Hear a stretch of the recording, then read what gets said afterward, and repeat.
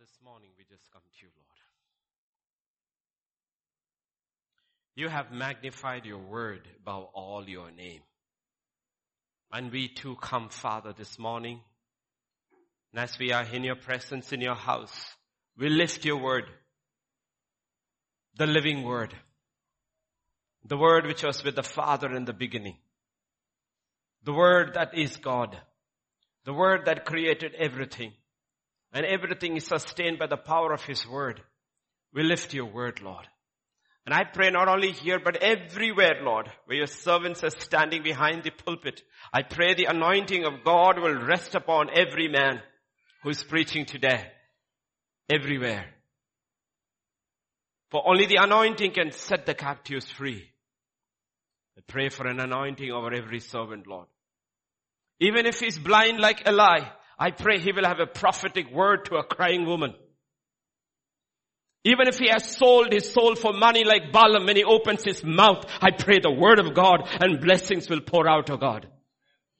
God cannot be limited other than by our unbelief. I pray, Father, the hour is here. The hour is here. But God will speak and deaf ears will hear. The hour is here. We believe, Lord. This is the hour of God's greatest move on earth. We believe, Lord. So I pray everywhere around the world, let there be an expectancy, O Lord.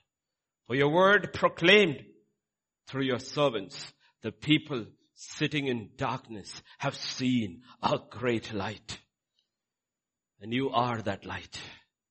Speak through every servant, Lord. Every servant, everywhere, Lord. That people have hope in this time of darkness.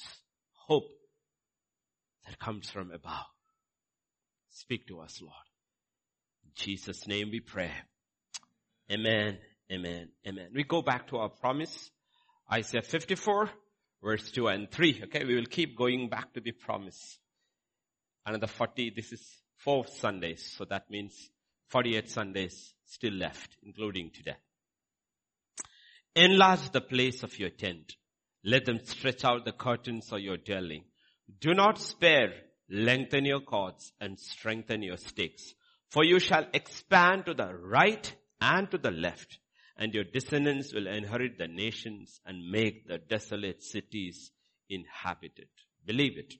In your own context, whatever God wants to do in your life, stretch. Don't limit God. Remember, Israel limited God in spite of all he did, his works. Scripture says they saw his works, but they went astray in their hearts. They did not seek his ways. So God in his wrath swore that you will not enter into my rest. They saw his works, but they did not seek his ways. Okay? So we've seen, we're believing. We saw last Sunday there are times and seasons. Okay, there are times and seasons. All those seasons don't come back in a person's life. Okay, so there are times and seasons. Be aware. Open your spiritual eyes, ask God, and your ears to listen and move with God. Because these are the promises of God. And the promises of God actually look impossible. Otherwise, they won't be promises of God. It would be promises of man. Okay, promises of man are possible. Promises of God almost always look impossible. The virgin shall give birth. How is that possible? That's what Mary also says. How is that possible? It's possible with God. Okay? Last year we were told by God on December 31st night on 2019-20, rise up and build. And the government said, sit down and keep quiet. But those who believed rose up like never before and built like never before. Because the promise and then what happened looked impossible. But with God, all things are possible. 2021 is even more bleaker.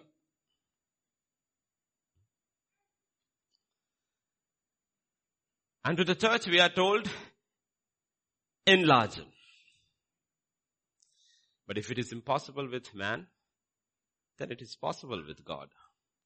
So the question is, How do I enlarge? It may not be the same for everybody, okay? Though there will be big picture where it is same for everybody, but it will not be the same. You have your specific areas where God has put us. So this morning, let us look at a few ways in which God enlarges his people. The first thing is that we know about power. Without power, you cannot enlarge it. Right? Acts chapter 1, verse 8. But you shall receive power when the Holy Spirit has come upon you, and you shall be witnesses to me in Jerusalem and in all Judea and Samaria and to the end of the earth. Okay? Authority and power. As many as who received him, he gave them the authority to become the children of God. Authority comes from the word. If you have the word, you have authority. The more you have the word, the more authority you have. But authority without power is just sound. Power without authority is illegality. The devil has no authority, but he has power. And all who receive power from the enemy is working illegally in the sight of God, and one day they will be judged terribly by God. So there is authority and there is power. And God has given us authority. When we received Jesus, we repented of both our trust in our sin to take us to hell, or trust in our good works to take us to heaven. We put trust in nothing but Jesus alone, and we believed, we confessed, and Jesus came into our lives. We were born again by the Spirit of God and gave us the authority to be the sons and the daughters of God. But authority without power is still not enough. That's why Jesus told his disciples, upon whom he had breathed, who were born again by the Spirit of God, by the word of God, wait until you receive power. And when you receive power, you have authority. In my name, I've given you authority, but you need power. When you have power, things will start happening. You will be the witness of the very life of Christ Jesus. You shall be my witnesses. You shall be my witness. Not that you shall be witnesses. It's not you shall be witnesses. You shall be witnesses to me in Jerusalem. You shall witness me. People will look at and say, this is not possible. How did these people become like that? That's exactly what happened when the Sanhedrin heard them. He says, these are unlearned men. How can they talk like this? Then they said they were with Jesus. Ultimately, okay? It's not like in the world, oh, he's very talented. He must have worked hard. He must have practiced so much. It's not that. When God works, people will know this is the work of God, not the work of man. Okay? So let us look today. There is power. That is a general structure. The power of the Holy Spirit. When the Holy Spirit comes, He's the Spirit of power. When the Holy Spirit comes, He gives you what? Power to be the witness of God. But other than that, what else does the Spirit of God do? So first we will turn to 1 Corinthians chapter 12 and verse 1. Now concerning spiritual gifts, brethren, I do not want you to be ignorant. The fact is, much of the church is ignorant about so many things. And they're very ignorant concerning spiritual gifts. And Paul says through the Holy Spirit, now concerning spiritual gifts, brethren, I do not want you to be ignorant. Ignorance can kill you. It can rob you of your destiny. It can kill you. It can destroy you. Ignorance is a killer. And the biggest killer in the kingdom of God is ignorance. And the devil works hard on ignorance. Preys on ignorance. He builds on ignorance. In Hosea and chapter 4 and verse 6, God says, my people are destroyed for lack of knowledge because of ignorance. So what? Of who God is and the word of God, the ways of God, the works of God. My people are destroyed. Enemy comes to steal, to kill, to, how does he destroy? By keeping us ignorant of God. That's why everybody falls asleep when they try to read the word and wide awake when they read or watch something else. Because he wants you to keep away from one book in the world. If he can keep you from this, if he can keep you from understanding the ways of God, who God is, he succeeded. He succeeded. So understand the ways of the devil, ploy, the wiles of the devil.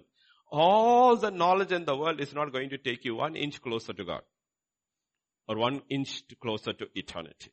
Anything is going to take you to closer to God and closer to eternity and closer to your destiny. It is the knowledge of God. That's why Peter's final words are grow in grace and grow in the knowledge of God. So the Bible says, do not be ignorant. Do not be ignorant. Here, ignorant kills. Look at, in other words, how terribly can ignorance kill you? Look at Isaiah chapter 5. The people to whom the word was given, the law was given. Therefore, my people have gone into captivity. Why? Because they have no. Okay. Why do people go into captivity? The captivity of the devil, the captivity of sin, the captivity of fear, the captivity of all kinds of traumas. Why do people go into captivity? Because of lack of knowledge. Their honorable men are famished. Honorable men, people sitting in high places, honorable men, have no clue what to do with this pandemic or the situation that is happening. They have no clue what to do with it. They are famished. Their multitude dried up with thirst. What happens as a result? Look at verse 14. Sheol has enlarged itself and opened its mouth beyond measure. What Sheol? That is hell. That is the grave. Because people do not have knowledge, what has happened, people are just dying in their sin. People are dying in their calamities. And hell, which was originally made for the devil, is now expanding and expanding. That's only one place where construction is going on 24/7. It's expansion. When God says you enlarge, and the devil is also enlarging because people are not listening to the word of God. They are not growing in the knowledge of God. They are not overcoming. Therefore what? Hell keeps on enlarging itself. And what happens? Their glory and their multitude and their pomp and the jubilant, the happy, the unhappy, the glorious, the unglorious, everybody is tumbling in their tens and thousands. Thousands. Do you know in a year how many million people die? Do we know India's statistics? We don't even know. America, I know like 2.3 million die a year. Now you can do a math on every second how many people die. Put that whole thing into the whole world. How many million die every year? How many thousands die every second? Where are they all going? We don't know. Why are they all going there? Simply one reason. Because of lack of knowledge.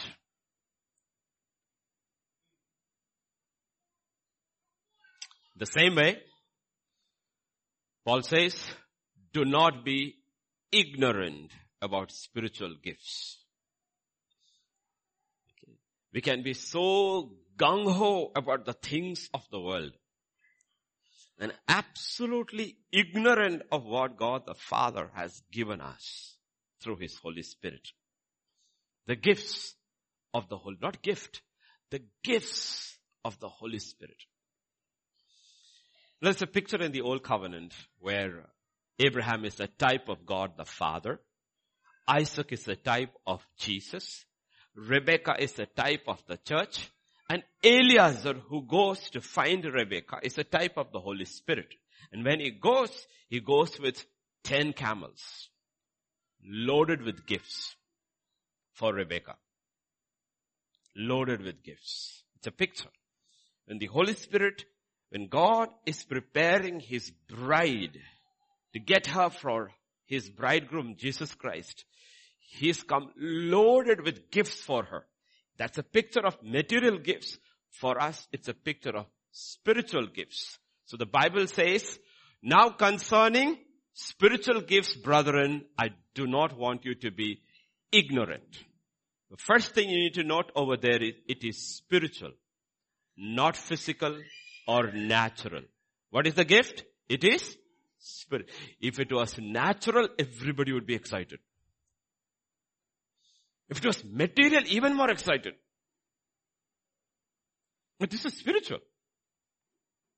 This is spiritual. And you should be excited. If you are spiritual, born of the Spirit, you should be excited. This is spiritual. This is not a physical or a natural thing. This is spiritual. In 1 Corinthians chapter 2 verse 14, but the natural man does not receive the things of the Spirit of God, for they are foolishness to him, nor can he know them because they are spiritually discerned. Don't be a natural man in a spiritual house. Be a spiritual man. Be a spiritual woman. Be a spiritual child of God. Because the natural man does not receive the things of the Spirit. These are the things of the Spirit. These are the gifts of the Spirit. So please put your natural thinking cap away. All your degrees away. Sit at the feet of Jesus Christ like Mary sat. Don't be busy like Martha. Could be busy in your mind. Calm down.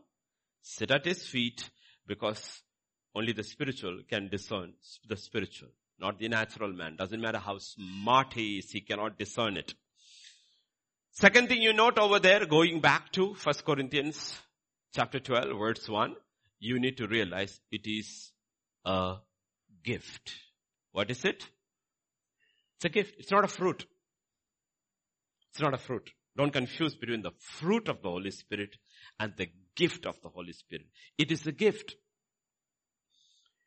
It is not the fruit of the Holy Spirit. It is spiritual, from which you get the word pneumatica. Pneumatic. Remember, pneumatic. It's spiritual. Second, it is a gift. When it comes to verse 4, it says, there are diversities of gifts. But the Greek word here, gift, is not the first word. It is charisma. Meaning, charisma is grace. It comes from the grace of God. Meaning, you can't earn it. Grace is always free. You can't earn a gift. You cannot earn it. It is free. Lord, I am fasting and praying. God says, no, it is free.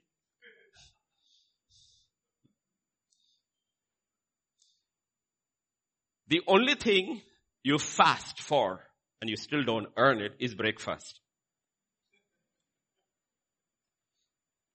It is still given free, though it is called breakfast. The gifts of the Holy Spirit are free. It is a gift. It's an act of God's grace. We were saved by grace, and all the gifts of God are part of the parcel. He will give it to you. We'll look at that later. Okay? These gifts are given. You don't earn it. And verse 7, but the manifestation of the Spirit is given to each one for the profit of all. Note this. Fundamental things. First, it is spiritual. Second, it is a gift, not a fruit. Third, you receive it by grace. You do not earn it. Fourth thing, they're given for service to profit all. It is not for self. Understand that. When God gives you a gift, it is so the rest of the body may profit from it. It is not for you. Don't be a racketeer. Okay, it's not for you. Though you may benefit from it, but it is for the profit of all. 1 Corinthians chapter 2 verse 12. Now we have received not the spirit of the world, but the Spirit who is from God, that we might know the things that have been freely given to us by God. So remember, there are two spirits operating. One is the spirit of the world. The other is the Spirit of God. If you operate by the spirit of the world, you receive something else. The devil duplicates everything. It's a good duplicator. So all the gifts of the Holy Spirit he too has. But it is duplicate. It's knuckly. It's knuckly. It's not asli. Please be careful. Be very, very careful. Okay? There's a spirit of the world. And there's the Spirit of God. That's why when the Spirit of God gives, they are called gifts of the Holy Spirit. And what are the gifts given for? Profit of all. What are the gifts given for? For enlargement.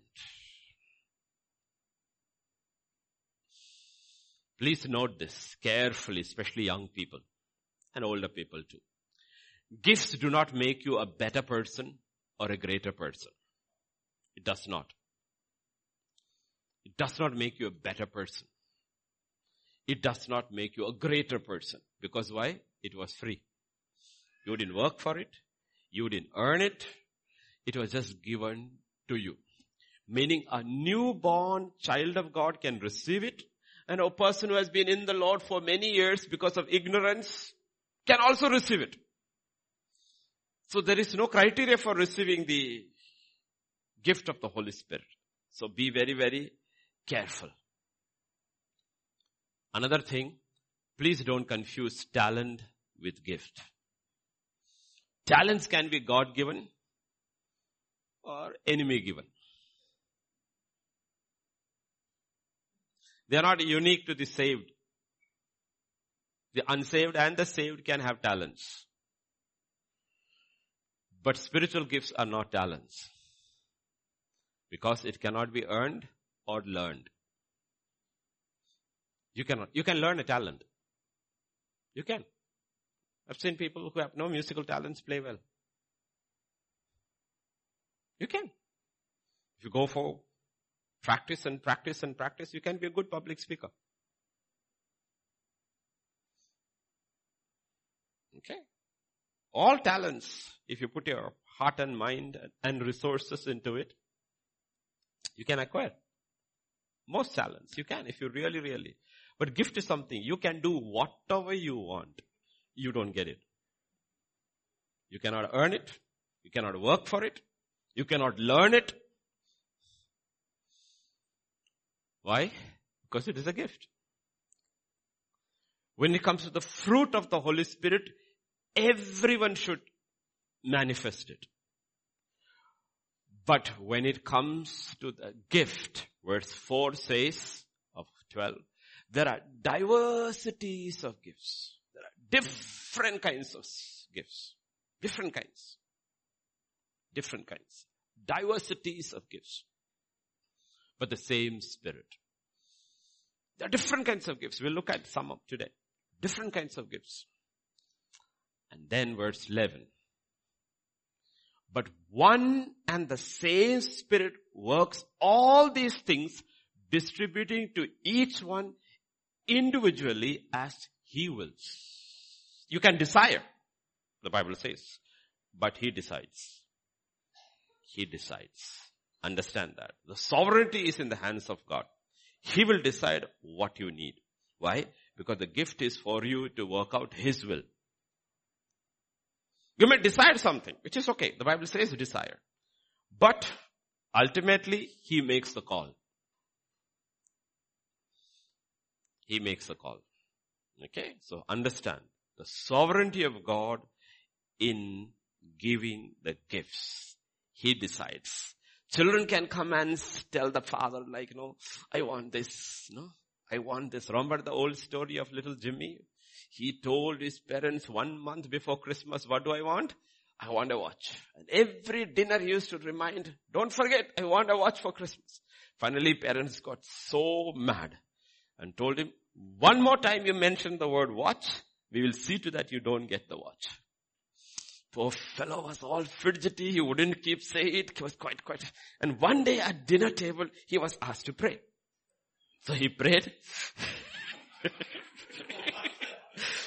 What I tell you, I tell everyone, watch.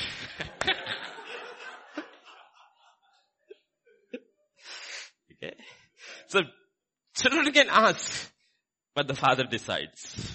Okay. The Father decides. And when He decides, be content. Don't compare gifts. Don't compare gifts. Because the gift doesn't make you better, smarter, greater, nothing. Does not make you. Talent does. That's how the talent is valued in the world. But the church is not a talent show. It's where the gifts of the Holy Spirit is displayed for the profit of all. And God gets the glory. Okay?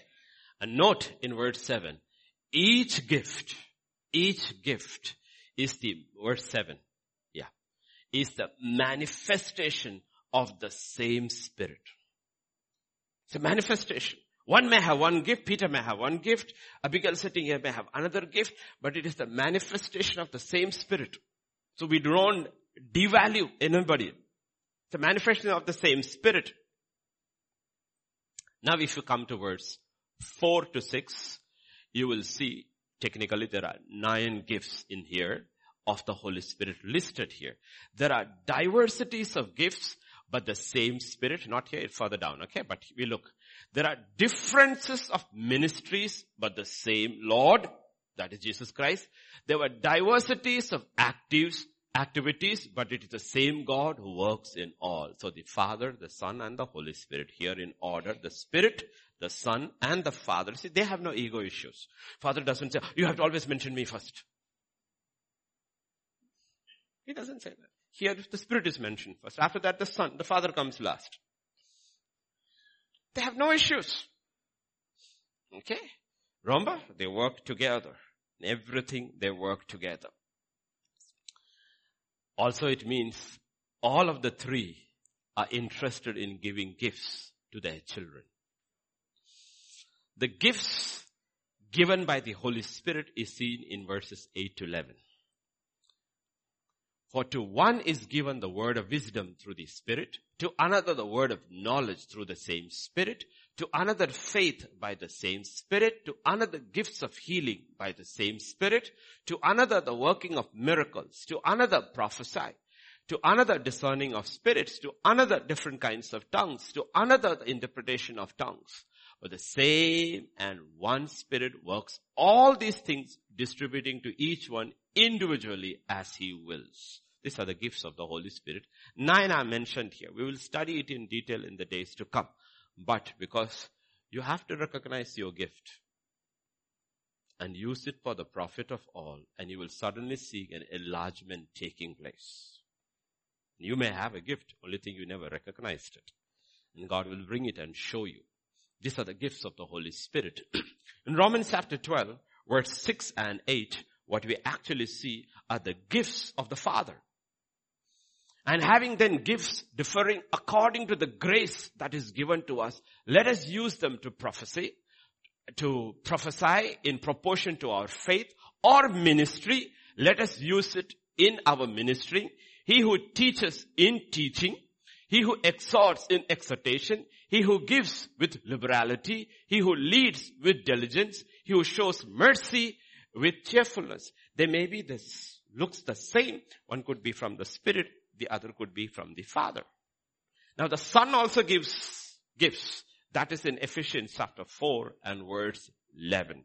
But that gifts are more officers, he being the head of the church. And he himself gave some to be apostles, some prophets, some evangelists, some pastors, and teachers. So you know the Father, the Son, and the Holy Spirit are all interested in giving gifts. So you have to ask, did I get anything? When they are so eager and gung-ho in gifting their children, did I receive anything? Do I have something which I do not know about? Why is it so important, especially at a time like this? We are coming to the turning point, I believe, in church history. And nothing but the overwhelming power of the Holy Spirit with all the gifts is going to help us to do the final push before Jesus comes. There's a final harvest the church has been waiting for centuries. They know there is a final harvest. And you will see in the book of Revelation where God tells the angel, the harvest is ripe. Put your sickle. And it's a huge harvest. And we believe the harvest is ripe. The time has come. We need all the power and we need all the gifts. All the power and all the gifts. Never forget, the purpose is to bring glory to God and to profit all. In 1 Corinthians chapter 14 and verse 4, if you look there, he who speaks in a tongue edifies himself, but he who prophesies edifies the church. We are not looking at either. Let's get the concept. When you operate a gift, you edify yourself and you should edify others. You strengthen yourself, you should strengthen others. Understand that. And God gets the glory. You have to get these fundamentals because gifts are like toys in the hands of children.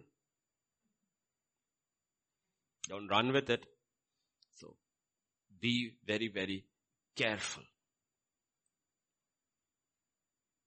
In 1 Corinthians 12 and verse 31, the Bible says, warning.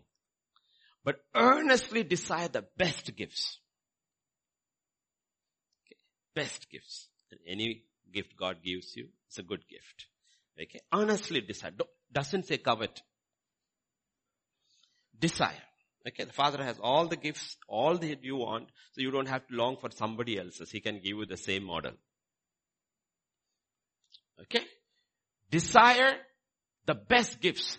And yet I show you a more excellent way. That is how chapter 12 ends. And after that is an entire discourse on love. What is it talking about? It's talking about be very careful how you exercise your gifts. Be very careful. See that you truly love God and love people. Because jealousy can kill you. Envy can kill you. Because where gifts operate among carnal believers, jealousy comes, competition comes, and it can destroy a church. It can mess up a life. God will give you gifts, but choose the way of love. More excellent way. In love. Operate always in love. Meaning, if you see your brother operating in a gift which you do not have, be happy. Because he is using it for the profit of all. Let me give you an example before I get into it. Because jealousy killed Cain, though he murdered Abel. He was the one who was killed by his jealousy. He was jealous because his brother was accepted. It killed King Saul. That's why God, through Apostle Paul, gives you an entire chapter in the middle. Chapter 12 is of the gifts of the Holy Spirit. Chapter 14 is of the working of the gifts of the Holy Spirit. And chapter 13 right in the middle. One is a slice of bread. The other is a slice of bread. In between is the filling. The filling is all about love. And you would wonder, why did this chapter come? 14 should follow 12. Why did he put? He says, you know what? 12 and 14 can destroy you if you are not held together by love. By love. And that's one of the reasons many, many great ministries and ministers said, I don't want the gifts of the Holy Spirit. Including the biggest church in Hyderabad, the Hebron church founder. Bhakt Singh said, I don't want. Zakpunan also said no. You know why? Because they've seen gifts destroying people. But we don't have to say no. We need it even more than ever before. We have to see that our hearts are grounded. Grounded. I'm not saying if you don't have the gifts, you cannot be a successful minister. The Bible very clearly says John the Baptist did not do a single miracle, but he had crowds coming and getting saved and getting baptized. Okay. But beyond that, John cannot take you anywhere. Only Jesus can. And when Jesus operated, he operated in all the gifts of the Holy Spirit. So we need it. And we need to desire for it, but see that your hearts are grounded in love. So you should always ask, what motivates you to serve? It should be love. You know, jealousy and envy can cause you to work harder. Now let me ask you, when Jesus was in Lazarus' house, who was working harder? Martha. Was she motivated by love? No. She got upset with the sister, she got upset with the Lord also. Don't you care? Yet she's working so hard. You know, a lot of people work hard. It's not love. It's envy. It's jealousy. It's anger. It's bitterness. I will show you I'm better than you.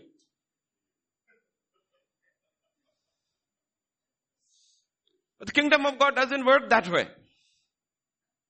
Kingdom of God does not work that way. It is entirely bound and based in love. It's love first. You recognize another's gift, appreciate it and enjoy it. I'll show you the difference and why it is so important to make this clear right in the beginning. 1 Samuel chapter 18 verses 1 to 9. There are three people here. One is David, great victory. Then there is the king, Saul, and then his the son, Jonathan. 3 people here. Look at here. And when he had finished speaking to Saul, the soul of Jonathan was knit to the soul of David. And Jonathan loved him as his own soul. And Saul took him that day and would not let him go home to his father's house anymore. Then Jonathan and David made a covenant because he loved him as his own soul. And Jonathan took off the robe that was on him, gave it to David with his armor, even to his sword, his bow and his belt. What did Jonathan recognize? Jonathan recognized the anointing was upon David. He knew this is the guy who is gifted. Though he is the crown prince, and this is a shepherd boy. As far as Jonathan is concerned, this fellow is only a shepherd boy. But at the battlefield, it has been recognized. At least Jonathan had the discernment to recognize, this is the man who is gifted. This is the man who is anointed. This is the man who is chosen. You know what he did? No jealousy. He said he loved him like his own soul. What did he do? He took off his royal robe, his bow, his belt, and he gave it to David. But look at the father. David went out whenever Saul sent him, behaved wisely. Saul set him over the men of war. He was accepted in the sight of the people, also in the sight of Saul's servants. Now it happened as they were coming home when David was returning from the slaughter of the Philistine, that the women had come out of all the cities of Israel, singing and dancing to meet King Saul with tamarins, with joy, with musical instruments. So the women sang as they danced and said, Saul has slain his thousands, David his 10,000s. And Saul was very angry, and the saying displeased him. And he said, they have ascribed to David 10,000s, and to me they have ascribed only thousands. Now what more can he have but the kingdom? Finished. He should have been happy. Be very careful. It can happen in a church. It can happen in a family. If I were to say, Priyanka, you led the worship so well, Abel shouldn't get upset. He should feel, okay, her joy is my joy. Remember with John the Baptist? They came to incite envy in him. Do you know the one who pointed is baptizing more people? The crowds are all going to him. What did he say? A man should not receive anything other than what God gives. He should increase, I should decrease. I'm good with it. Was good with it. So please be careful. Get these fundamentals, because I'm telling you, gifts have actually destroyed people. Because their hearts, either pride got in and they thought they are special without realizing it was a gift. That you didn't do nothing to earn it. You didn't earn it. You didn't learn it. You didn't work for it. You were nobody special. You were just like any other child of God. You got a gift and your pride got in. Or somebody got a gift which you wanted and envy got it. So be very, very careful. Be grounded in love. So guard your heart and follow the apostles' advice. In 1 Corinthians 14 and verse 1, he says, pursue what? Love and desire. One is the action. Desire spiritual gifts, but pursue equal with each. With all your heart pursue love and desire gifts. Lord, I want gifts, but you're pursuing love. So what are you desiring gifts for? To serve others. And you should. In a time like this, my prayer is, Lord, would you please gift the church around the world with the gifts of healings? When disease and pandemic and after a mutated virus, all this arise, what does the body of Christ need more than anything else? It needs the gift of healing, Lord. Lord, as many as possible, Lord. Give them so that you know what the church stands up tall and fearless in the midst of death and disease. And says, we are not afraid. You lay hands upon the sick, they shall be healed. We have to desire. Looking around, we have to decide, Lord, you know what? I know you have a solution and I want to be this solution. Would you give me a gift, please? Desire. But Lord, motivate.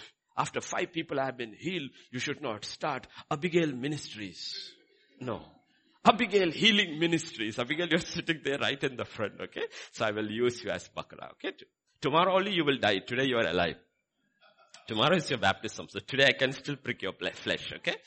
Okay. Imagine 2 people got healed and she decides, no, I'm going to start my independent ministry. That's how so many have broken away and they have been restrained and constrained. and very difficult for God to speak to them anymore because it's a gift. The Bible is very clear. The calling and the gifts are irrevocable. When God gives a gift, He doesn't take it back. And I don't know any real sounding father will do that. Your child's birthday, you give the child a gift, and the next day or next week he does something, bring your gift back. We don't say that. We don't say that. Now, we as being evil fathers won't do that to our children. Does God do that? No. He took His spirit away from King Saul. He left the gift. He had a gift. He prophesied. As soon the Holy Spirit came in the beginning when he was recognized, he started prophesying. So the people said, has the son of Kish also been included among the prophets? But after the Holy Spirit left, he still prophesied. The Holy Spirit has gone. And God does not speak to him. It's the most weird thing you can think about. The Spirit of God has gone. God won't speak to this man, but he's operating a gift. Do you think there aren't people like that today? God has left. God doesn't speak to them, but they operate in a gift and crowds gather and sit under that ministry. And He has no word to give them. Just a gift that is operating. So be very careful. You don't want to end up like that. We want a gift and we want as many gifts as He will give us. But Lord, ground my heart in the love of God. Ground my heart. Lord, make me a blessing. Lord, make me a blessing. So please note this. The spiritual gift is not for your enjoyment. It is for your employment. It's not for your enjoyment. It is for your employment, to use it.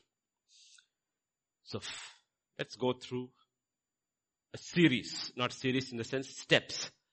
How do I discover my gift? Or how do I receive a gift? How do I discover my gift? Romans 12, 1 and 2. I beseech you therefore, brethren, by the mercies of God, that you present your bodies a living sacrifice, holy, acceptable to God, which is your reasonable service. Do not be conformed to this world. Be transformed by the renewing of your mind, that you may prove what is the good and the acceptable, perfect will of God. We know these two words as well. What I'm saying is this. How do I receive a gift and stay operating that gift without the gift destroying me? Surrender. Samson never surrendered and the gift destroyed him. Saul did not surrender. First few years he did. After that he did not surrender. The gift destroyed him. Okay. So Lord, each day go, Lord, I surrender. Surrender. Surrender your body to serve God. Surrender your life to serve God. How did Joseph discover his gift? Because he surrendered his life in service. In his father's house, he served his brothers.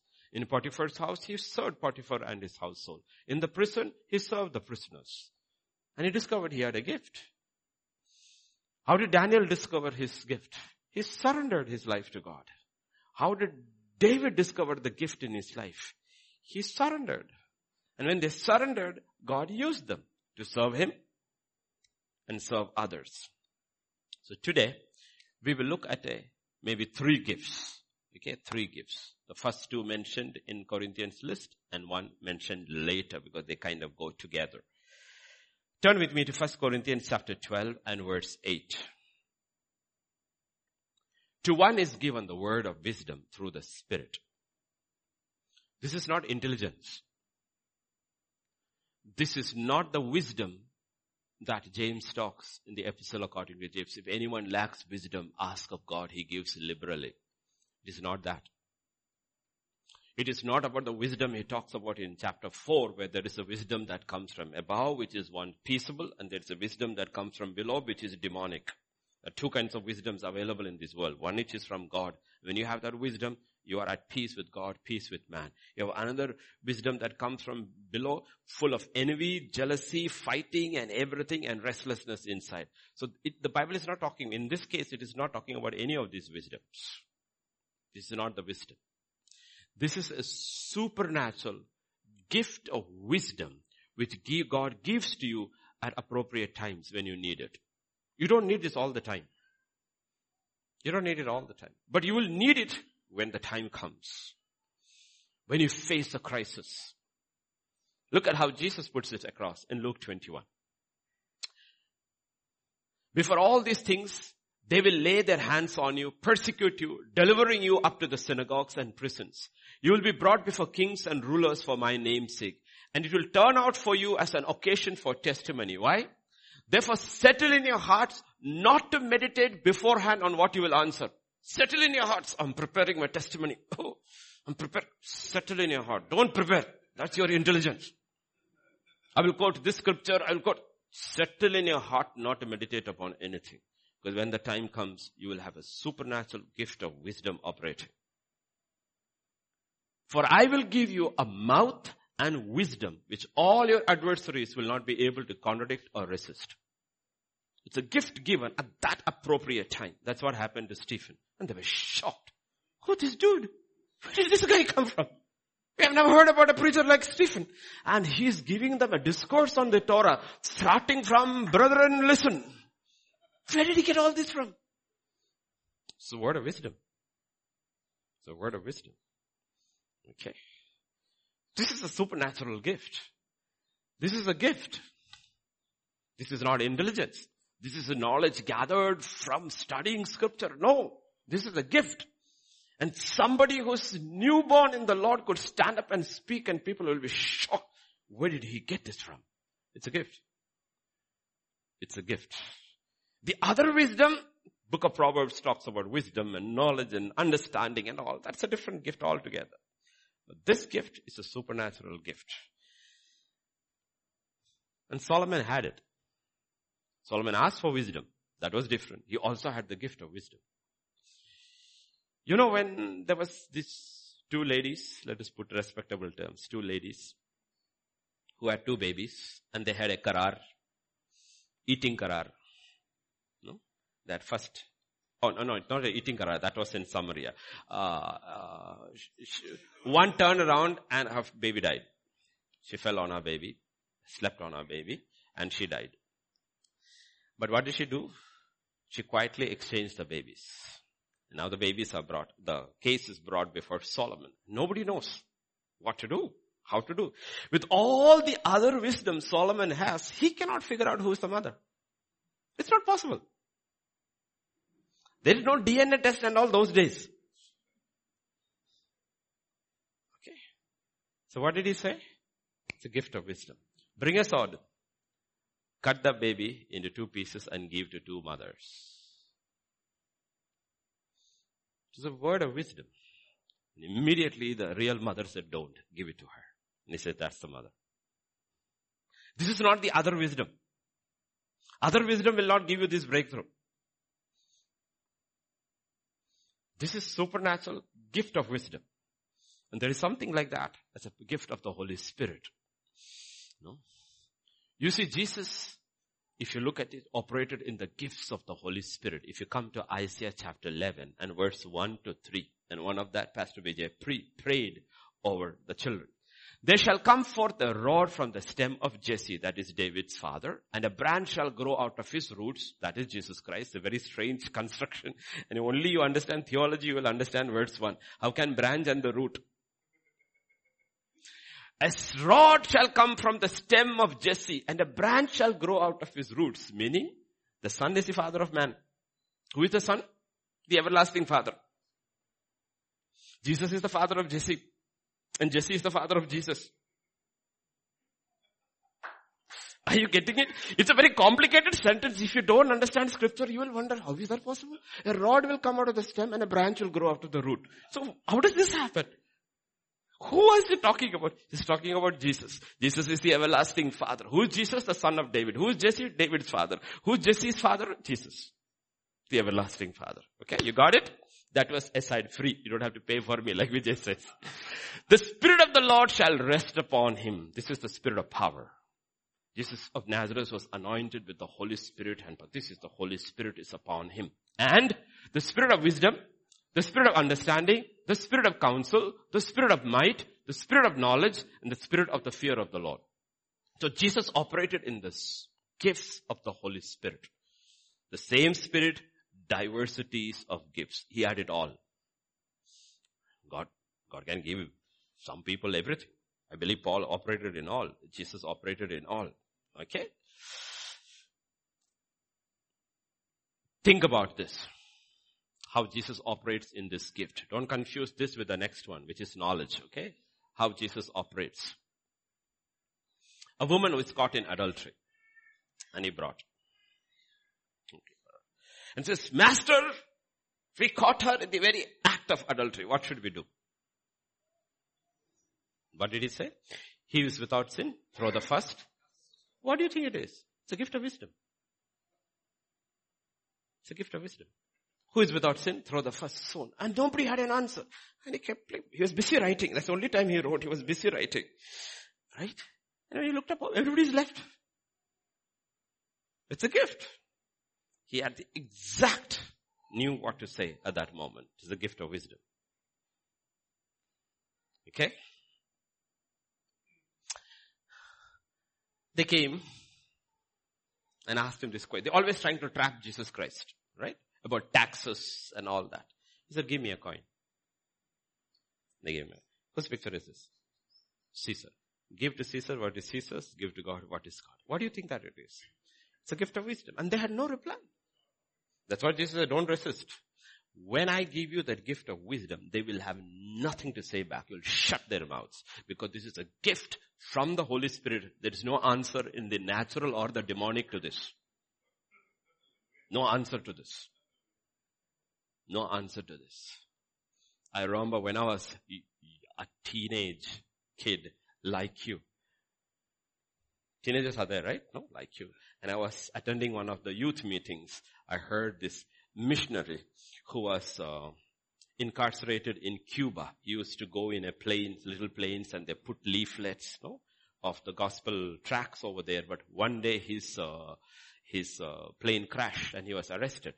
So he was arrested, he was put in isolation, and one whole night he was put in a hole during winter, naked, and he was frozen, like literally in there. And in the morning they pulled him out and was brought before the officer who was questioning him. The officer had dark glasses, okay, and he said, well, did your God keep you warm? He said, the Lord gave him exactly what to say. He said, my body is cold. My heart is on fire. Your body is warm. Your heart is cold. And he said he saw the man's hands shaking on the table. This is the word of wisdom. You have no answer to that.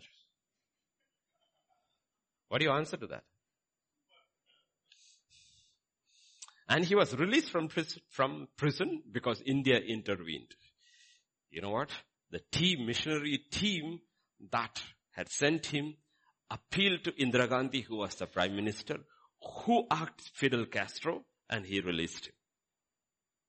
And therefore I saw him in India and he witnessing. Okay, so you need to realize, you have to believe there is a gift. When the time comes, God will give it to you. Believe. Okay, you need it, He will give it to you. In Acts chapter 10, Paul receives a vision. Remember, a sheet comes full of animals. That's a favorite vision of most men I see. And the next words, they take it to heart. Kill and eat. Kill and eat. They love it. The problem with our men is that when they look into that, they only see pigs and shrimp, crabs. They don't see anything else. Kill and eat. Kill and eat. They see in that vision, right? But what does the vision mean? You look at verse 15.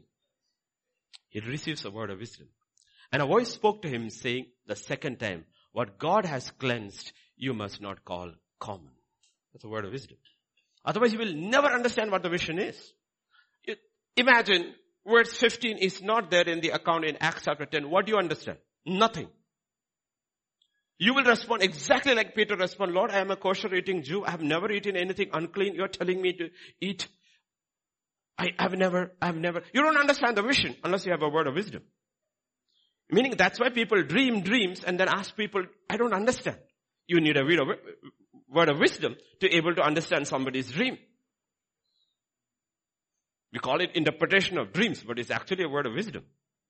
Somebody tells you, this is your dream, and God gives you the interpretation.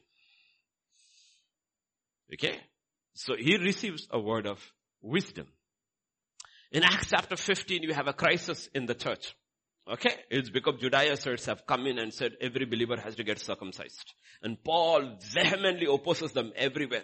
But the controversy has become so big, they have to send people, Barnabas, Paul, all travel all the way to Jerusalem. The church council have gathered. The apostles are all sitting over there. They all discuss what to do.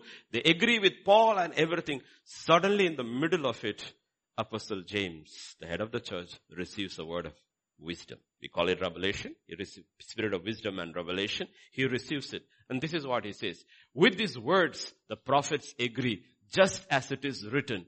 After this, I will return and will rebuild the tabernacle of David, which has fallen down. I will rebuild its ruins and I will set it up, so that the rest of mankind may seek the Lord, even all the Gentiles who are called by my name, says the Lord, who does all these things. Known to God from eternity are all his works.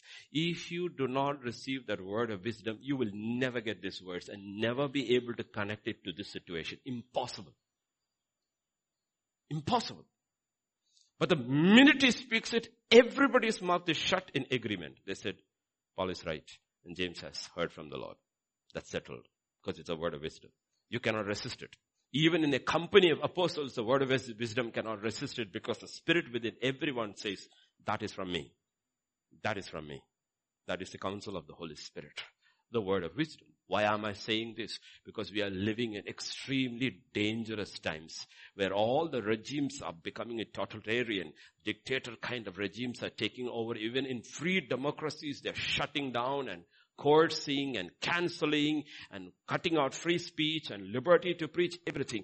At a time like this, you need the gift of the Holy Spirit. The gift of wisdom. You need it. You don't need it, you will not be able to come through it. You need it. The gift of wisdom. Now if you go to, of course, now we go to the next one. 1 Corinthians chapter 12 and verse 8. For to one is given the word of wisdom through the Spirit, to another the word of knowledge through the same Spirit. Now usually when we are very poor in English, wisdom and knowledge, everything is the same thing for us. The word of knowledge and the word of wisdom are not the same. They are not the same. Let us see. It is a supernatural information concerning a situation or an individual from the Spirit of God for that situation or the person. Okay? Let me explain to you. 1 Samuel chapter 9, verses 15 to 17. Now the Lord had told Samuel in his ear the day before Saul came, saying, tomorrow about this time I will send you a man from the land of Benjamin. You shall anoint him commander over my people Israel, that he may save my people from the hand of Philistines. For I have looked upon my people, because their cry has come to me. So when Samuel saw Saul, the Lord said to him, there he is. This is not wisdom, this is knowledge. You've got 100 people standing over it. That's the one. That's the one. It's a word of knowledge. It's not a word of wisdom. Word of wisdom is different. Word of knowledge is different. Word of knowledge is connected to a particular situation or a particular person. God gives you a word of knowledge. And it gives you a breakthrough. You are looking for a person. You're looking for a person in the midst of a crowd. And you don't know who that person is. Wisdom won't work. Gift of wisdom won't work. You need a gift of knowledge. And God gives you the knowledge who exactly that person is. Little later, chapter 10, verses 20 to 22. Now they are drawing lots. And when Samuel had cast all the tribe, because Samuel already knows. Okay? But the people have to accept. So they go through the Old Testament practice of drawing lots and separating people, so the people also will know this is the man who is chosen. The prophet knows, but the people have to know. Tribes of Israel to come near, the tribe of Benjamin was chosen. When he had caused the tribe of Benjamin to come near by their families, the family of Matri was chosen, and then Saul the son of Kish was chosen, but when they sought him, he could not be found. He could not be found. What does the Bible say? Therefore they inquired of the Lord further, has the man come here yet? And the Lord answered, there he is, hidden among the equipment. That's not wisdom, that's the word of knowledge. He said he's hiding in the baggage. At the time looking for the king is nowhere to be found, he's hiding. That is not a word of wisdom, that's a word of knowledge. That's a word of knowledge. You need to understand, we need to know these things. And these things bring breakthroughs in people's life. People's life. This is the block. This is the reason. This is why you are not able to get through. This is because, you know what? That is not wisdom. That is a word of knowledge. That's a word of knowledge which gives you your breakthrough. Look at, we don't have to go in detail, but look at the life of Moses. You will see whenever there was a situation, he had a word of knowledge. What to do. That's not a word of wisdom. See, long ago they stole my stick. Okay. Moses always had a stick with him, right? That represents the word of God. But in different situations, he had to hear from God what to do. He's got the stick. The Pharaoh is behind you. And the Red Sea is in front of you. The people are all going mad. They want to kill you. The Pharaoh wants to kill you. The people want to kill you. The water wants to kill you. What do? He hears as a word of knowledge. What? Lift the rod. Lift the rod. That's not wisdom. That's not wisdom. A little later, they come. The water is bitter. Now, if you lift the rod, will it happen? No. He has to hear a specific word of knowledge. What is that? Take a piece of wood and throw into the water. And the water has become sweet. And through it all you will see he has a word of knowledge for every situation. This is not wisdom. This is not the spirit of wisdom.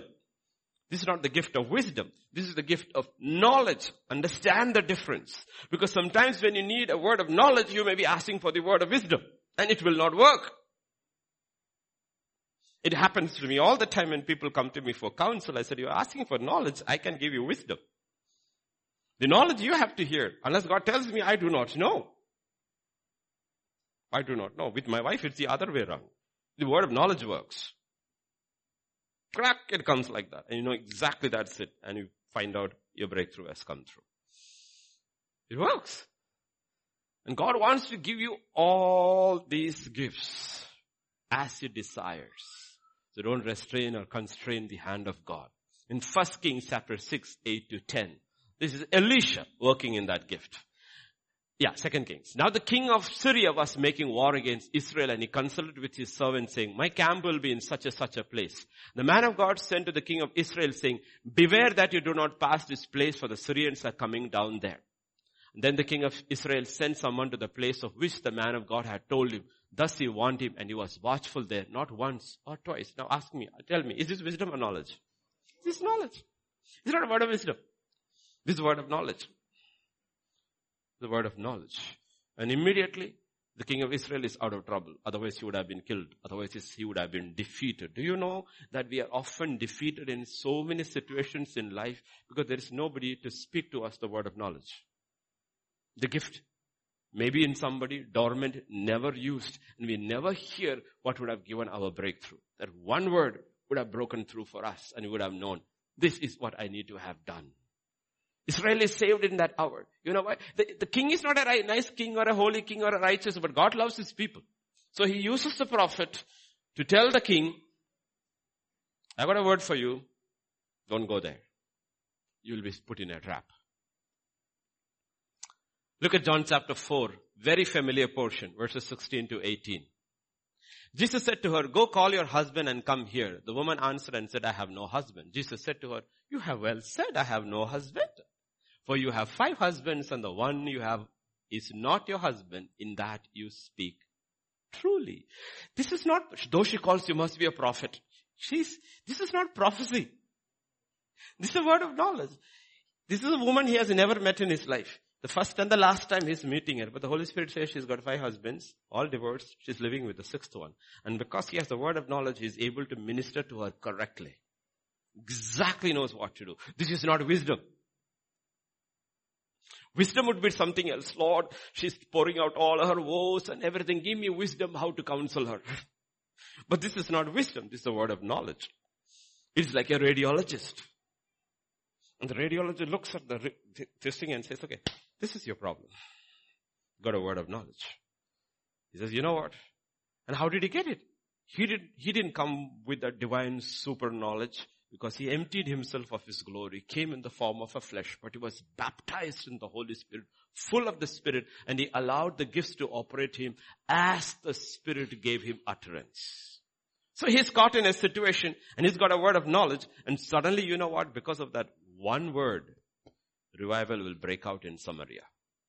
She will run and tell everybody about him. Many will believe in him because of her testimony. And then they will come and constrain him, stay back. And scripture says many will believe him because of his word.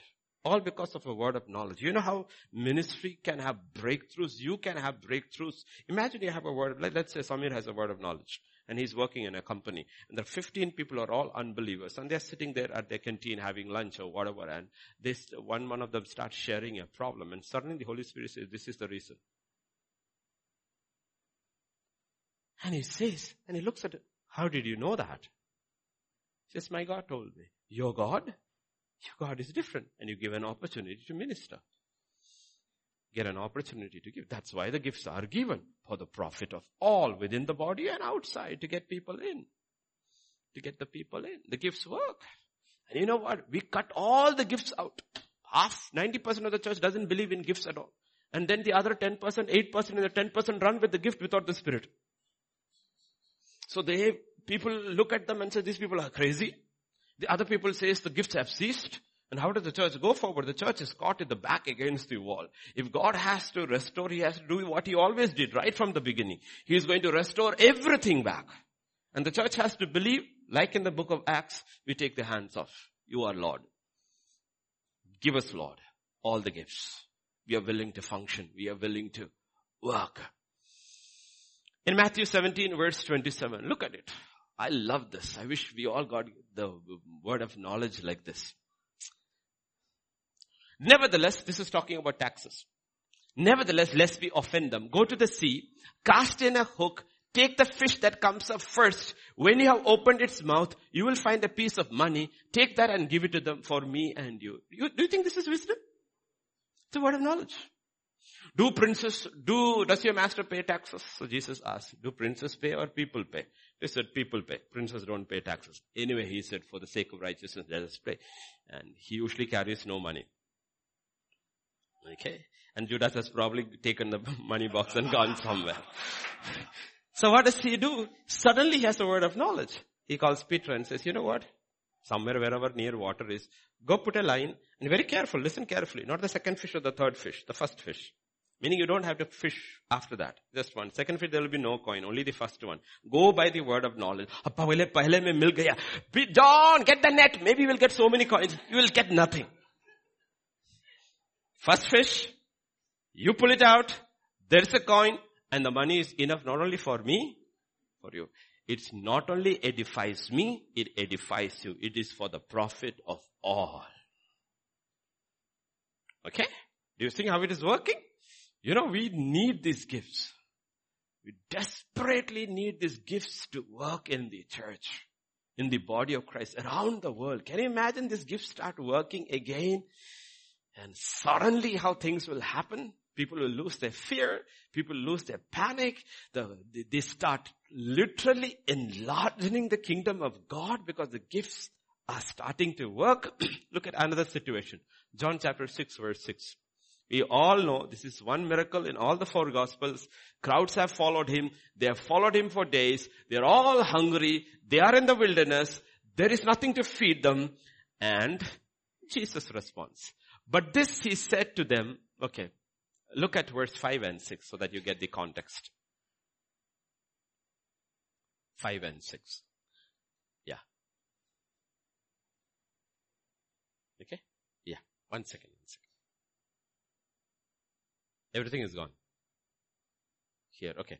And Jesus lifted up his eyes and seeing a great multitude coming toward him, he said to Philip, where shall we buy bread that these may eat? But this he said to test him, for he himself knew what he would do. How did he know what he would do?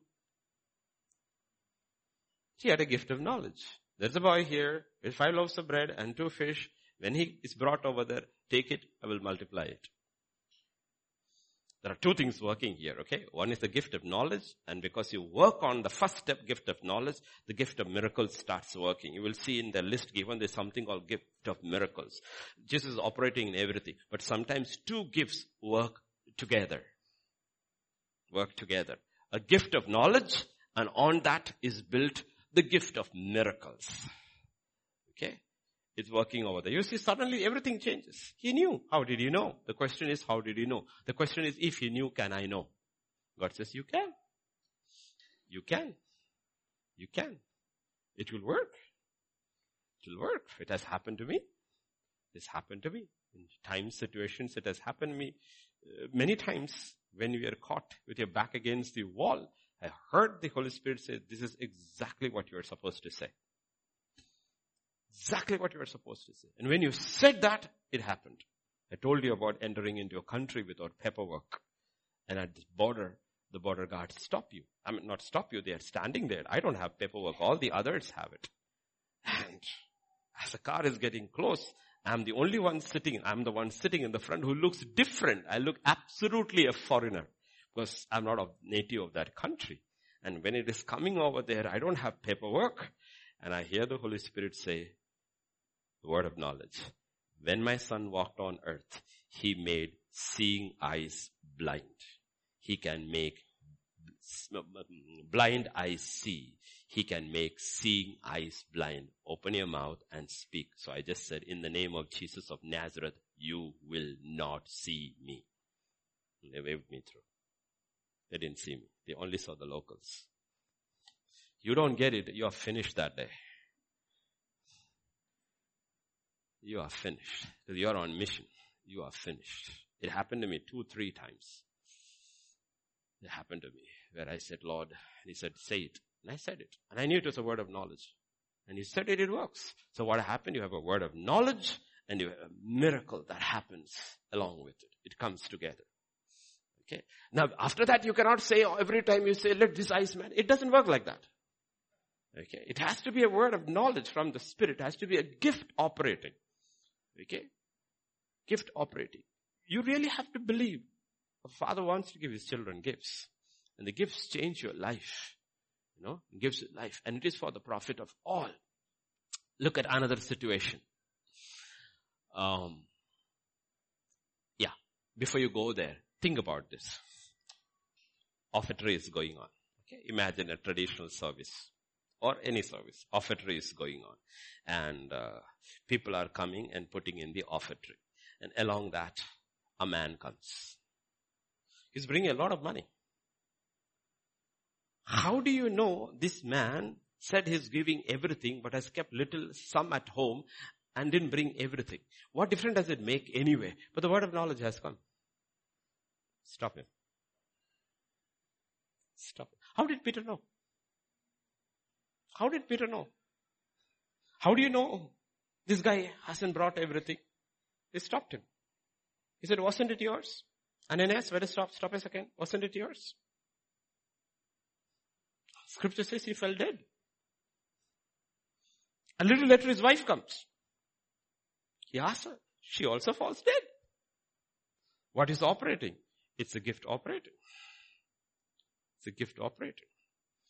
In Acts chapter 14, at Lystra, 8-10, in Lystra, a certain man without strength in his feet was sitting, a cripple from his mother's womb who had never walked.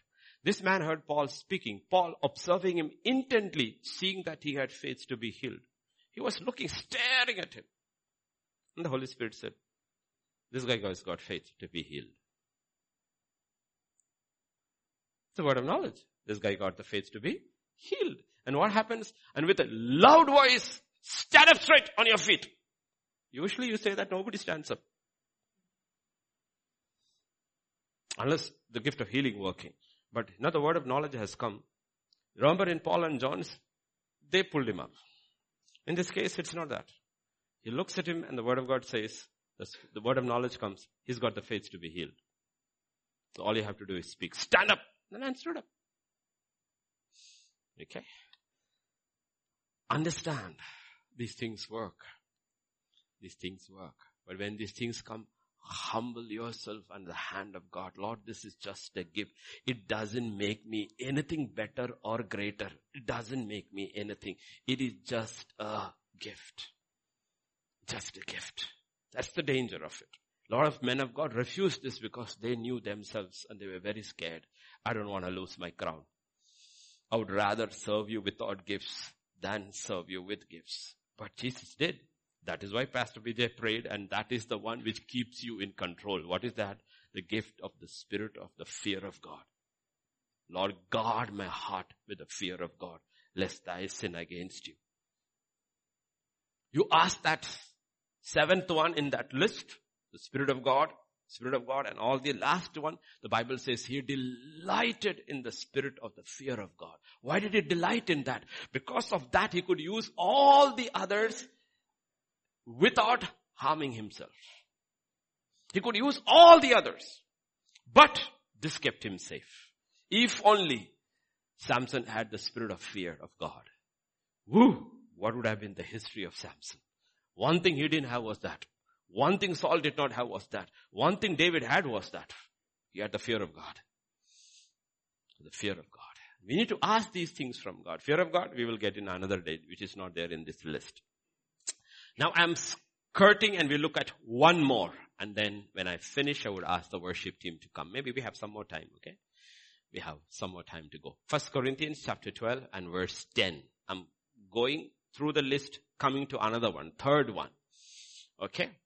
To another the working of miracles, to another prophecy, to another discerning of spirits. The discerning of spirits is mentioned after the gift of prophecy. Okay? Another day I will teach you. The gift of prophecy and the office of the prophet are two different things. They are not the same. Anybody in the church can receive a gift of prophecy. It does not make you a prophet. The office of the prophet is very rarely and selectively given by Jesus Christ in the body of Christ. It is an office. The gift of prophecy may be used here, but the prophet is a different office altogether. He brings correction in the church. The gift of prophecy is completely different. Anybody can have it. So you will have to see here, there is something called the spirit of discernment or the discerning of spirits. Discerning of spirits. It comes after prophecy. By the way, if you look at the list, it comes after prophecy. First, let me tell you what it is not, so that we know what it is. It is not character judgment. Oh, I have the spirit of discernment. That fellow is wicked. No. You don't have the spirit of discernment, you have an evil spirit. Okay? It is not character judgment. It is not keen observation skills. It is not the power to find faults in others. Because a lot of people masquerade with these abilities and say, I have the spirit of discernment. No, you don't have. It is a supernatural gift given by the Holy Spirit so that you are able to differentiate between a good spirit and an evil spirit. Remember, there are good spirits, the angels that are with God, they are all spirits. And there are angels that have fallen away from God, which are evil spirit. And you are able to discern, because when Satan comes, especially when he visits a church, he comes as an angel of light. And when he has his servants, they also come as servants of light. If you don't have this spirit, you will not be able to discern. You will not be able to discern. Not be able to discern. And we need that discernment more than ever. Because for every sheep, there is a wolf in sheep's clothing. 10 wolves in sheep's clothing, or 400. That is the ratio if you look in the book of Kings and all. And you don't have the spirit of discernment. By the way, this is not working, okay? It's okay, I can manage with this alone. Don't disturb the service, so it is okay. And also about a spiritual manifestation. Whether it is true or not. You will be able to. 1 John in chapter 4 verse 1, the Bible says, Beloved, do not believe every spirit, but test the spirits whether they are of God. Because many false prophets have gone out into the world. Many have gone out. How do you test them? How do you discern them? It is a discernment. You have this gift of discernment. God gives you. In 1 Thessalonians chapter 5, verse 20 and 21, do not despise prophecies. Test all things. Hold fast what is good. Do not despise prophecies. But test all things. Test it. Test it. Somebody could be there who has the spirit of discernment, who will be able to say, doesn't sound kosher. It's not kosher. There's something wrong here. It's not kosher. What is the purpose of this gift? To identify the spirit behind the words. Is it the spirit of God? Or is it the spirit of the enemy? The spirit of Christ, the spirit of the world. 1 Kings chapter 22, verses 21 to 23. We know this, very familiar. Then a spirit came forward and stood before the Lord and said, I will persuade him. The Lord said to him, in what way? So he said, I will go out and be a lying spirit in the mouth of all his prophets. And the Lord said, you shall persuade him and also prevail. Go out and do so. Therefore, look, the Lord has put a lying spirit in the mouth of all these prophets of yours, and the Lord has declared disaster against you. Who is this? It's Micaiah. The 400 other prophets who are all telling Ahab, go fight, you will win. Okay. And Micaiah, he says, what do you say, Micaiah? He says, you will win. He says, don't lie to me. He says, well, that's what you want to hear, I will tell you. You really want to hear what I say? You will lose. How do you know? Because there's a lying spirit in the mouth of all these prophets. Every one of them, in unison, is controlled by the lying spirit. I'm telling you the truth. He discerned. Discerned. That's why you have to be very, very careful. Because people, unsurrendered people who have no walk with God will run for every prophetic conference. Minute they hear a prophet is in town, they will run. And the prophet will come and speak to you according to your flesh, what you want to hear. Because you have no discernment, you don't even realize he's not speaking of God. Not speaking of God. To be very careful. Jeremiah 28 verses 10 to 17. Then Hananiah the prophet took the yoke of the prophet of Jeremiah's neck and broke it. And Hananiah spoke in the presence of all the people saying, thus says the Lord, even so I will break the yoke of Nebuchadnezzar, king of Babylon, from the neck of all nations within the space of 2 full years. And the prophet Jeremiah went his way. Now the word of the Lord came to Jeremiah after Hananiah the prophet had broken the yoke from the neck of the prophet Jeremiah, saying, go and tell Hananiah, saying, thus says the Lord, you have broken the yokes of wood, but have made in their place yokes of iron. For thus says the Lord of hosts, the God of Israel, I have put a yoke of iron on the neck of all these nations, that they may serve Nebuchadnezzar, king of Babylon. And they shall serve him. I have given him the beasts of the field also. Then the prophet Jeremiah said to Hananiah the prophet, hear now, Hananiah, the Lord has not sent you, but you make these people trust in a lie. You see that? Therefore, thus says the Lord, behold, I will cast you from the face of the earth. This year you shall die, because you have taught rebellion against the Lord. So Hananiah the prophet died the same year in the 7th month. 2 prophets. One is speaking a lie. The other has the spirit of discernment. The God tells him and says, go tell her, you did not speak on my behalf. And the one who lies will die. Okay, so these are real things. But that does not cause you to fear. You want the real thing. You want what is true. Now look at Acts chapter 16, verses 16 to 18. Again, very familiar portion. Now it happened as we went to prayer. There was a certain slave girl possessed with the spirit of divination. The difference is that in the demonic realm, what you have is spirit of divination. The spirit of divination. You can go to astrologers. Don't ever go. And if you have gone, before you get baptized, renounce, ask mercy from God. You know what? They can tell you. Usually most of the things, the 99% they tell you is connected with your past. Very little about your future, and is all jugaad. Most of the things, they first get your attention by telling you about your past. They will tell, in your family, a death has taken place. And your father's this thing, your mother's this thing. You know what? That's a divining spirit. There's a demon with whom they consult. The demon knows everything about your family. And the demon will tell them this is everything about you. And first by telling that, they get you. How did he know that? How did he know that? That's why the devil duplicates. But what he can really tell you is your future. But he will predict your future, knowing that if you believe him, your future will be like that. You will make those choices and see that your future becomes like that. So you have to be very, very careful. Because there is sorcery and there is the power of the Holy Spirit. One is in religion, the other is in the house of God. And the entire world is captivated by sorcery. And sorcerers are thriving left, right and center. And they make big money and good money. And big leaders and political leaders fall at their feet. Understand that. And here is a man of God and a girl who had a spirit of divination, who's owned by somebody else. This is the first master mentioned in the Bible. Okay? Possessed with the spirit of divination met us, who brought her masters much profit by fortune telling.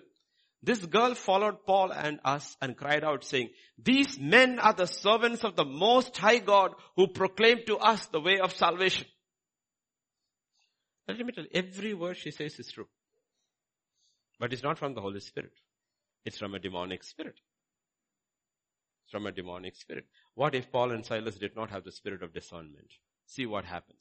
And this she did for many days. And Paul, greatly annoyed, and turned and said to the spirit, I command you in the name of Jesus Christ, come out of her. Yeah, the spirit of discernment. He's not looking at what she's saying. That's why Bible says, test the spirits. Sometimes what you hear from a pulpit may be absolutely true, but the spirit is wrong. Spirit is wrong.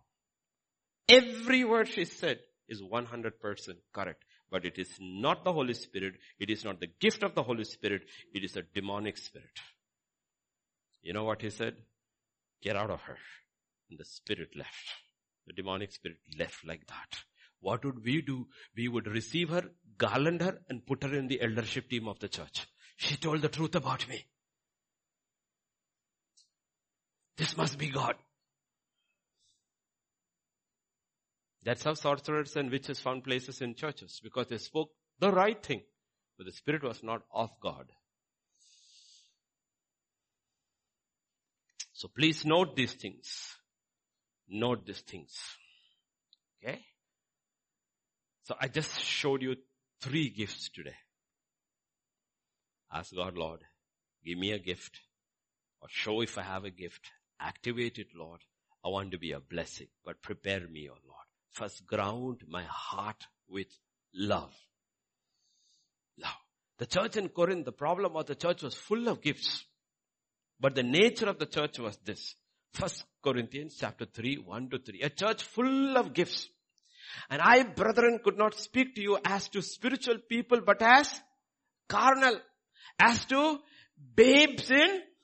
Everybody's got a gift, but you cannot teach them. They're all babies. If you go to the church in Corinth, it is a nursery full of toys. Everybody's operating in gifts. Woo! One fellow comes. Wah! Another fellow comes. Oh. Have you seen 2 boys playing with cards? That is a church in Corinth. Everybody's got a gift. But nobody has doctrine. Nobody has love. That's what he's talking about. That's what this entire discourse is all about. For Corinthian church, it is written. So many things are taught through thank God there was a church like Corinth, so we all learned. I fed you with milk and not solid food. For until now you are not able to receive it. Even now you are still not able. Imagine a church full of gifts operating. And they do not have the maturity to operate those gifts. It's a dangerous thing in the hands of babies. What does he say? For you are still carnal, where there is envy, strife, divisions among you. Are you not carnal and behaving like mere men? See, you're full of gifts, but look at you, full of jealousy. Imagine Saul prophesying. Man is jealous and wants to kill David, and he's prophesying.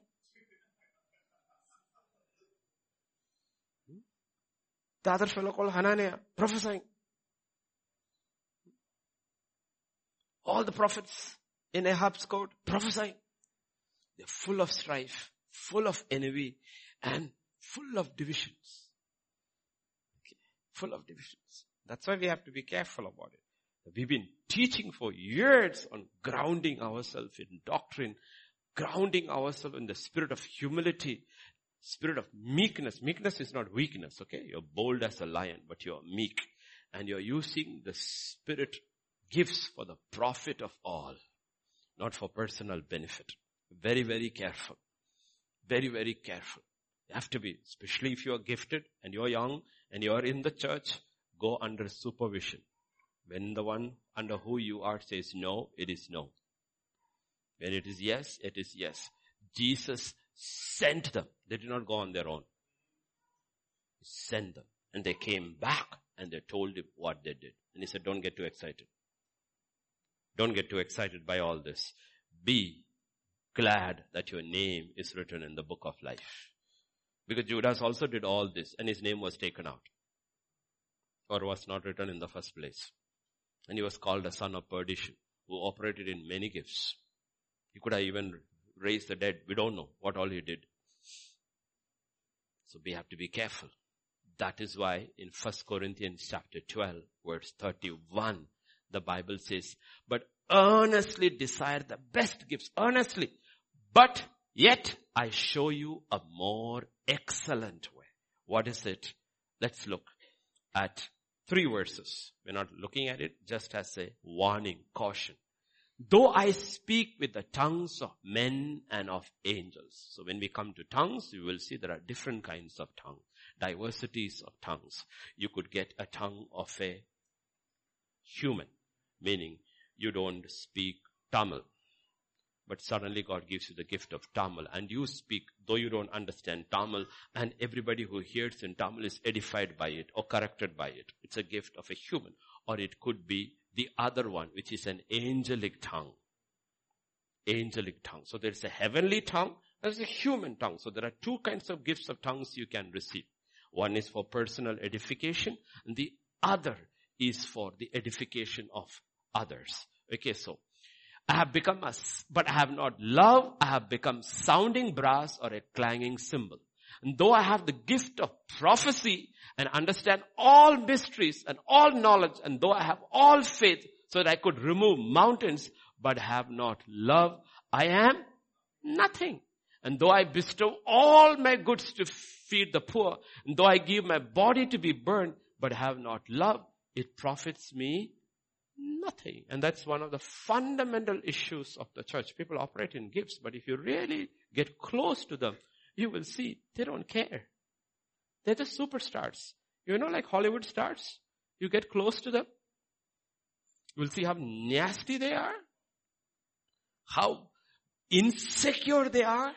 You will never see 2 Hollywood actresses walk together because one will look better than you. They're insecure. They're mean, they're nasty. All these people who are stars, if you want to look at Twitter, the kind of words they have been using for the last 4 years. You will look on the screen, you look like an angel. Outside in the world, you talk like a demon. You know? God says, in the kingdom of God, it should not be. There are no stars. There's only one star. Its name is Jesus Christ. And he says, when you use a gift, it's because you care. Because you care. You know, in colleges and all where you studied, university studies, when you go for a program, singing competition or something, it's not because you care for the audience. You just want to show off. Show off. And that's what happened in the Corinthian church. They were showing off their gifts. And Paul has to come hard on them through the Holy Spirit and say, you know what? You operate in all these gifts. If you do not have love, you are nothing. Nothing. You are nothing. Because the kingdom of God operates in love. The reason Jesus Christ came is because God so loves the world. So one of the first things you need to ask is, Lord, if you're going to enlarge in this year and you're going to gift us, you're going to gift me, Lord, first ground my heart in love for you and love for people. First, love for God. Help me to love you with all my heart, all my strength, all my mind. And God will do it. Deuteronomy 33:6 says that He will do it. That's the first thing you need to ask from the Holy Spirit. First thing you have to ask from the Holy Spirit. You know what it says? Deuteronomy 33 and verse 6. 30 verse 6. And the Lord your God will circumcise your heart and the heart of your descendants to love the Lord your God with all your heart, with all your soul, that you may live. That's the first thing we should ask. Lord, you know what? Circumcise, cut out of my heart everything that stops me from loving you with everything. Take it out, Lord, out of my life, out of my heart. That I really love you with all my heart, all your might, all your strength. Then gift me. Then gift me. And that's one thing you hear about Jesus and what you don't hear about the disciples when they are walking with Him. With Jesus, whenever He saw people, the Word of God says He had compassion on them. While if they were rejected in one place, they will say, shall we bring down fire? He says, what manner of spirit are you? What manner of spirit are you? These are the things we need to be careful. And we need to ask constantly, Lord, circumcise my heart. What is that stops me from loving you with all my heart? What is that stops me from loving people the way you loved? Like I said, when everything stops and there is no prayer and there is nothing, there is still compassion. There's a woman of Nain and the whole crowd is going. Her only son is dead. She's a widow and the cottage crowd is going. From another side is coming Jesus and His disciples. His heart is full of compassion. He just stops. And He touches the boy who's dead, raises him up, gives to the mother, and He walks away. She didn't even ask. She didn't even pray. Nobody even expected anything like that. He just stops, restores him back to life, gives it to the mother, and walks away. You know what? His heart was grounded in love and compassion for people. We need to ask for that, Lord. Lord, whatever I do for you, let it be because I love people. I'm not a star. I'm just a servant. I don't want to be a star. I just want to be a servant. And I want to serve you because there is nothing I can do to repay what you did for me. But I want to do what I can do in this lifetime. I want to serve you. I want to serve the people to whom you sent me. And that was Jesus. If you look at His response, it could be a rich nobleman or a poor Samaritan woman. His response was always the same. He didn't differentiate. Compassion was for everybody. He didn't differentiate. That's the heart of God. And that's what we need to ask for. Okay. So balance. Oh, I don't have that love. Lord, leave me alone. I don't want gifts either. No. Don't throw the baby out with the bathwater. There's a God who said, I will circumcise your heart. When the Holy Spirit comes, ask the Holy Spirit, Lord, circumcise my heart. Because the Bible says in Romans 2, 28, 29, the heart that is circumcised by the Spirit, His praise is from God. Circumcision is not outward. Circumcision is inside. You have to rely on the Holy Spirit to do this work in you on a day by day. That is why Bible says, offer your bodies as a living sacrifice. Meaning every day you go to the Spirit of God and you say, Spirit of God, Lord, do this work in me. You leave me for one day, I will become like anybody else in the world. And I don't want to be. I know myself very well. Lord, circumcise my heart today. That I love you and I love those to whom you sent. Not that I love them more than you. No. I shouldn't do that.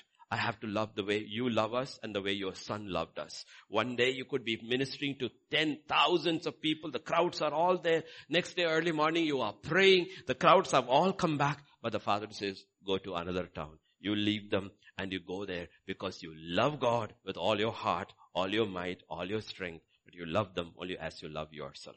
You don't let commandment 2 overrule commandment number 1.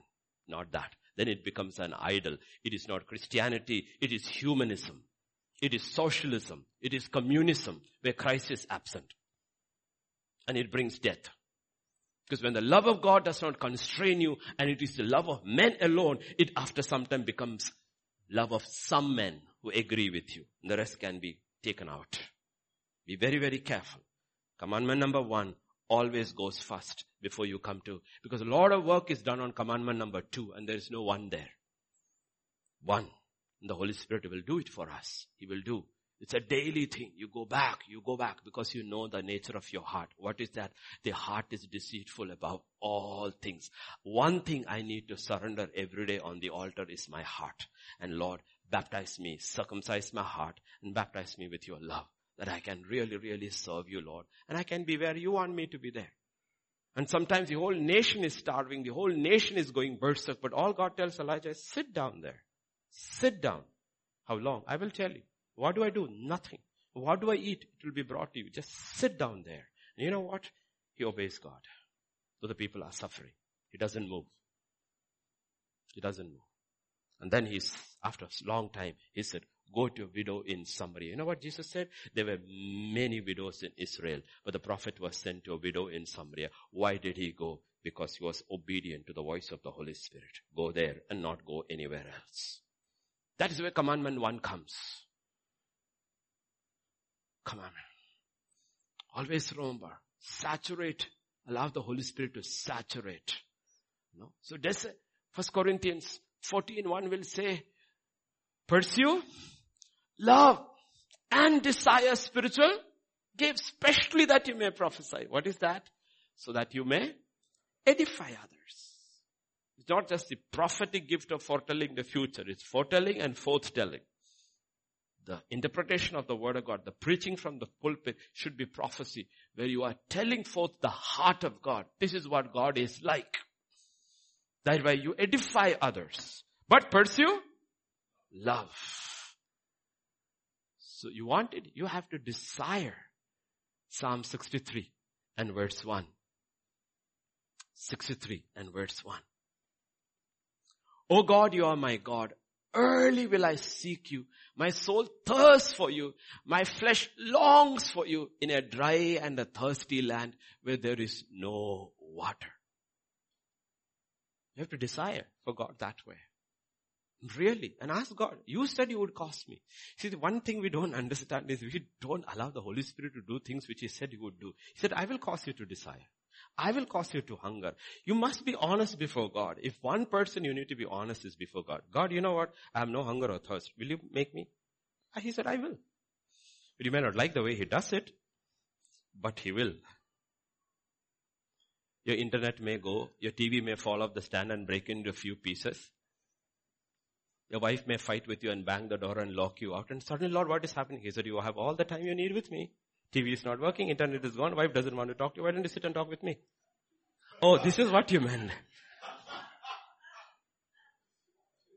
Opportunity. Desire. Desire. You have to desire for God and He will cause you to desire for Him. You know how He causes you to, I was just kidding. You know how He causes. If you were to open a fraction of your spiritual eye and to show who He is, you will desire Him for the rest of your life because He is the fairest of 10,000 to my soul. Do you know why we desire things? Because we like the things. You know what is the most desirable object in the entire universe? It is Jesus of Nazareth, and we haven't seen Him. That's why we don't desire Him. Ask God, open my eyes. Show me, Lord, who you are. Show me, Lord, who you are. One statement from John the Baptist. Behold the Lamb of God who takes the sins of this world, caused the disciples who followed Him to leave and go after Jesus Christ. They didn't even know who He was. Only one little thing was shown. He takes away your sins. That's enough. We are going after Him. And after that, He started revealing Himself and John's love letters. 1 John, 2 John, 3 John, Revelation. It's all about, this is the beloved of my soul. Opened his eyes. Ask God and see. Desire. Lord, I need a baptism of love more than ever before because of the lost and hurting people in the world. Lord, I need all the gifts you can give me. More than ever before. I need it, Lord. Here I am. I want the worship team to come. Worship team, come. Don't forget, important words, the most important words for today. Proverbs 18 and verse 16. Proverbs 18 and verse 16. Look. A man's gift makes room for him and brings him before great men. We don't want to be before great men. We want to be before all men. But if God gives you a gift, you will be able to suddenly stretch. Stretch. Long time ago, we had an experience. I've shared this testimony before. This is a long time ago, when I was in those days, young days. The lowest ranking person, no rank, the lowest in an Indian army is a sepoy. He's called a Lance Nayak. He's the lowest. There was a Lance Nayak posted in a place called Tawang in Arunachal Pradesh. He was from Tamil Nadu, if I'm right, and he was a believer.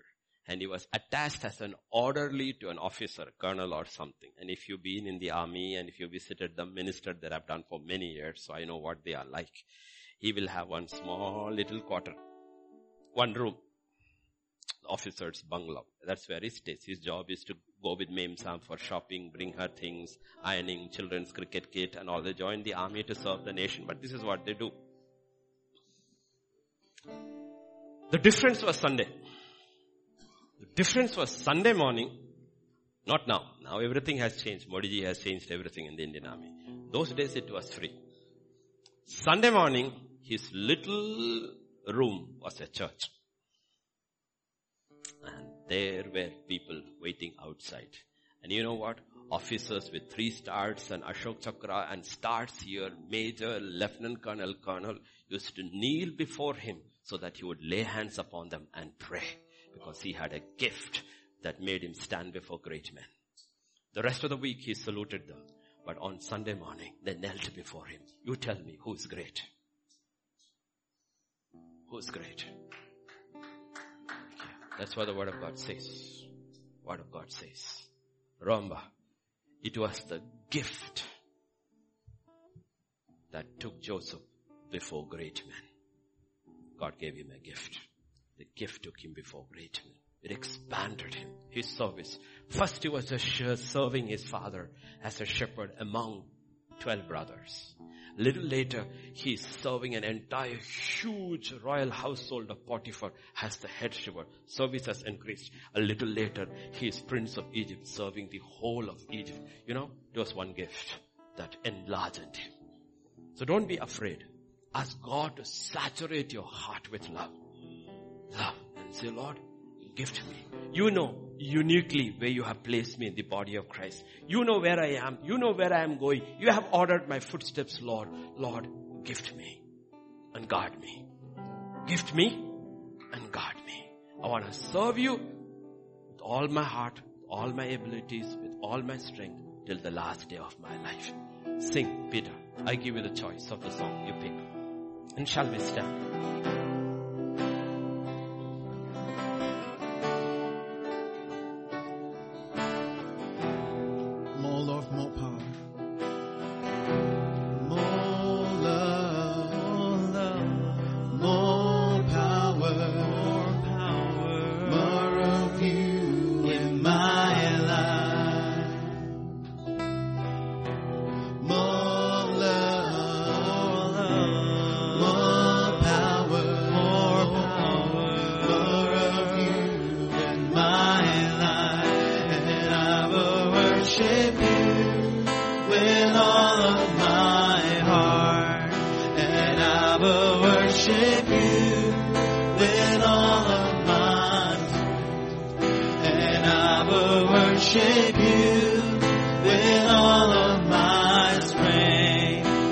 You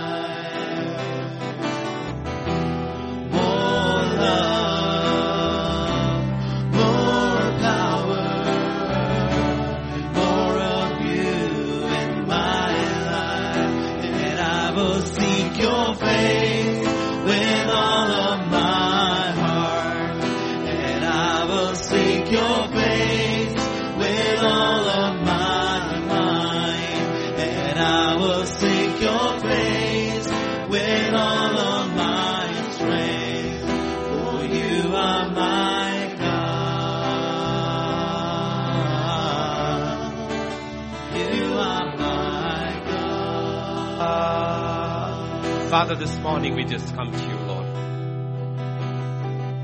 Lord Jesus, about you, John the Baptist said, the one who comes after me, I'm not even worthy to untie the thongs of his sandals, but he shall baptize you with the Holy Spirit and with fire. What we need, oh Lord, is once again a baptism of the Holy Spirit, a baptism of love, a baptism of power, a baptism of boldness, of strength and courage, that your people will stand in the face of evil and still love. The world cannot give that. Only you can give it. For you are the God of love. For God so loved the world, He gave His only Son. Circumcise our hearts, O Lord, that we may love you with all our heart, with all our mind, with all our strength. And I pray, Father, that you will fill the body of Christ, not only here, everywhere where they are listening, Lord, with diversity of gifts, O Lord, that your people can go out and be a blessing to this world, O God. The hurting people, the sick people, those who are going crazy, Lord, because they do not know how to handle their problems, Lord. Fill our hearts with compassion the way you walked on earth with compassion, O Lord. Oh Father, for you it didn't matter whether it was a king or a leper. You were always there, O Lord. You said, I am willing. I am willing. Make us willing people, Lord. Willing people, Lord. Make us willing people, O Lord, who will be able to serve you to the ends of the earth, O Lord. Gift us, Lord. Gift us, Lord. Fill our heart with love and gift us, Lord. I'm praying for the young and the old here, Lord. Gift us. We need more than ever before the gifts of the Holy Spirit, O Lord. And the fear of God to guard our heart. The love of God to consume our heart. Touch, Lord, touch. Touch. I cannot lay hands on everyone, but you can. By faith I believe, Lord, for those who are here and those who are watching. Jesus, lay your hands upon your people. Impart a gift to those who are ready, those who are hungry, those who are waiting. You said desire, pursue the way of love and desire. I pray, Lord, everyone who desires, you would give them a gift and they would recognize that gift and they would use that gift for the edification of others, oh Lord. Thank you, Father. Thank you. But guard our hearts. Guard our hearts. For our hearts are deceitful more than anything else. Guard our hearts, Lord, that we love you first. And you are first. And you are foremost in our lives. That we are not stars. That we are servants. We don't seek to lift ourselves. We seek to lift you up always. That you may draw all men to you and not to us. Anoint your people. Anoint your children. Let the anointing break the yoke of everyone who is struggling today. Whatever it is they are struggling with, it is the anointing that breaks the yoke. Spirit of God. For you said on your first day of ministry, for the Spirit of the Lord has anointed me to set the captives free. Let today be a day of deliverance for many, Lord. Deliverance from demonic spirits that hold them in bondage. Deliverance from sickness. Deliverance from drugs. Deliverance from alcohol. Deliverance from lust. Deliverance from anything that holds them back from knowing you, walking with you, serving you. Set the captives free, Lord. For this purpose the Son of Man came, that he might destroy the works of the devil. Set your people free, Lord, that they may serve you with all their heart, with all their mind, all their strength. Thank you, Father. Thank you, Lord. Thank you. By faith we lift up holy hands. We bless your holy name. We bless your holy name. We bless your holy name. And we declare in your house, thine is the kingdom, the power and the glory forever and ever. In Jesus' name we pray. Amen. Amen. May the grace of our Lord Jesus Christ, the love of the Father, and the fellowship of the Holy Spirit rest and abide with each one of us. Amen.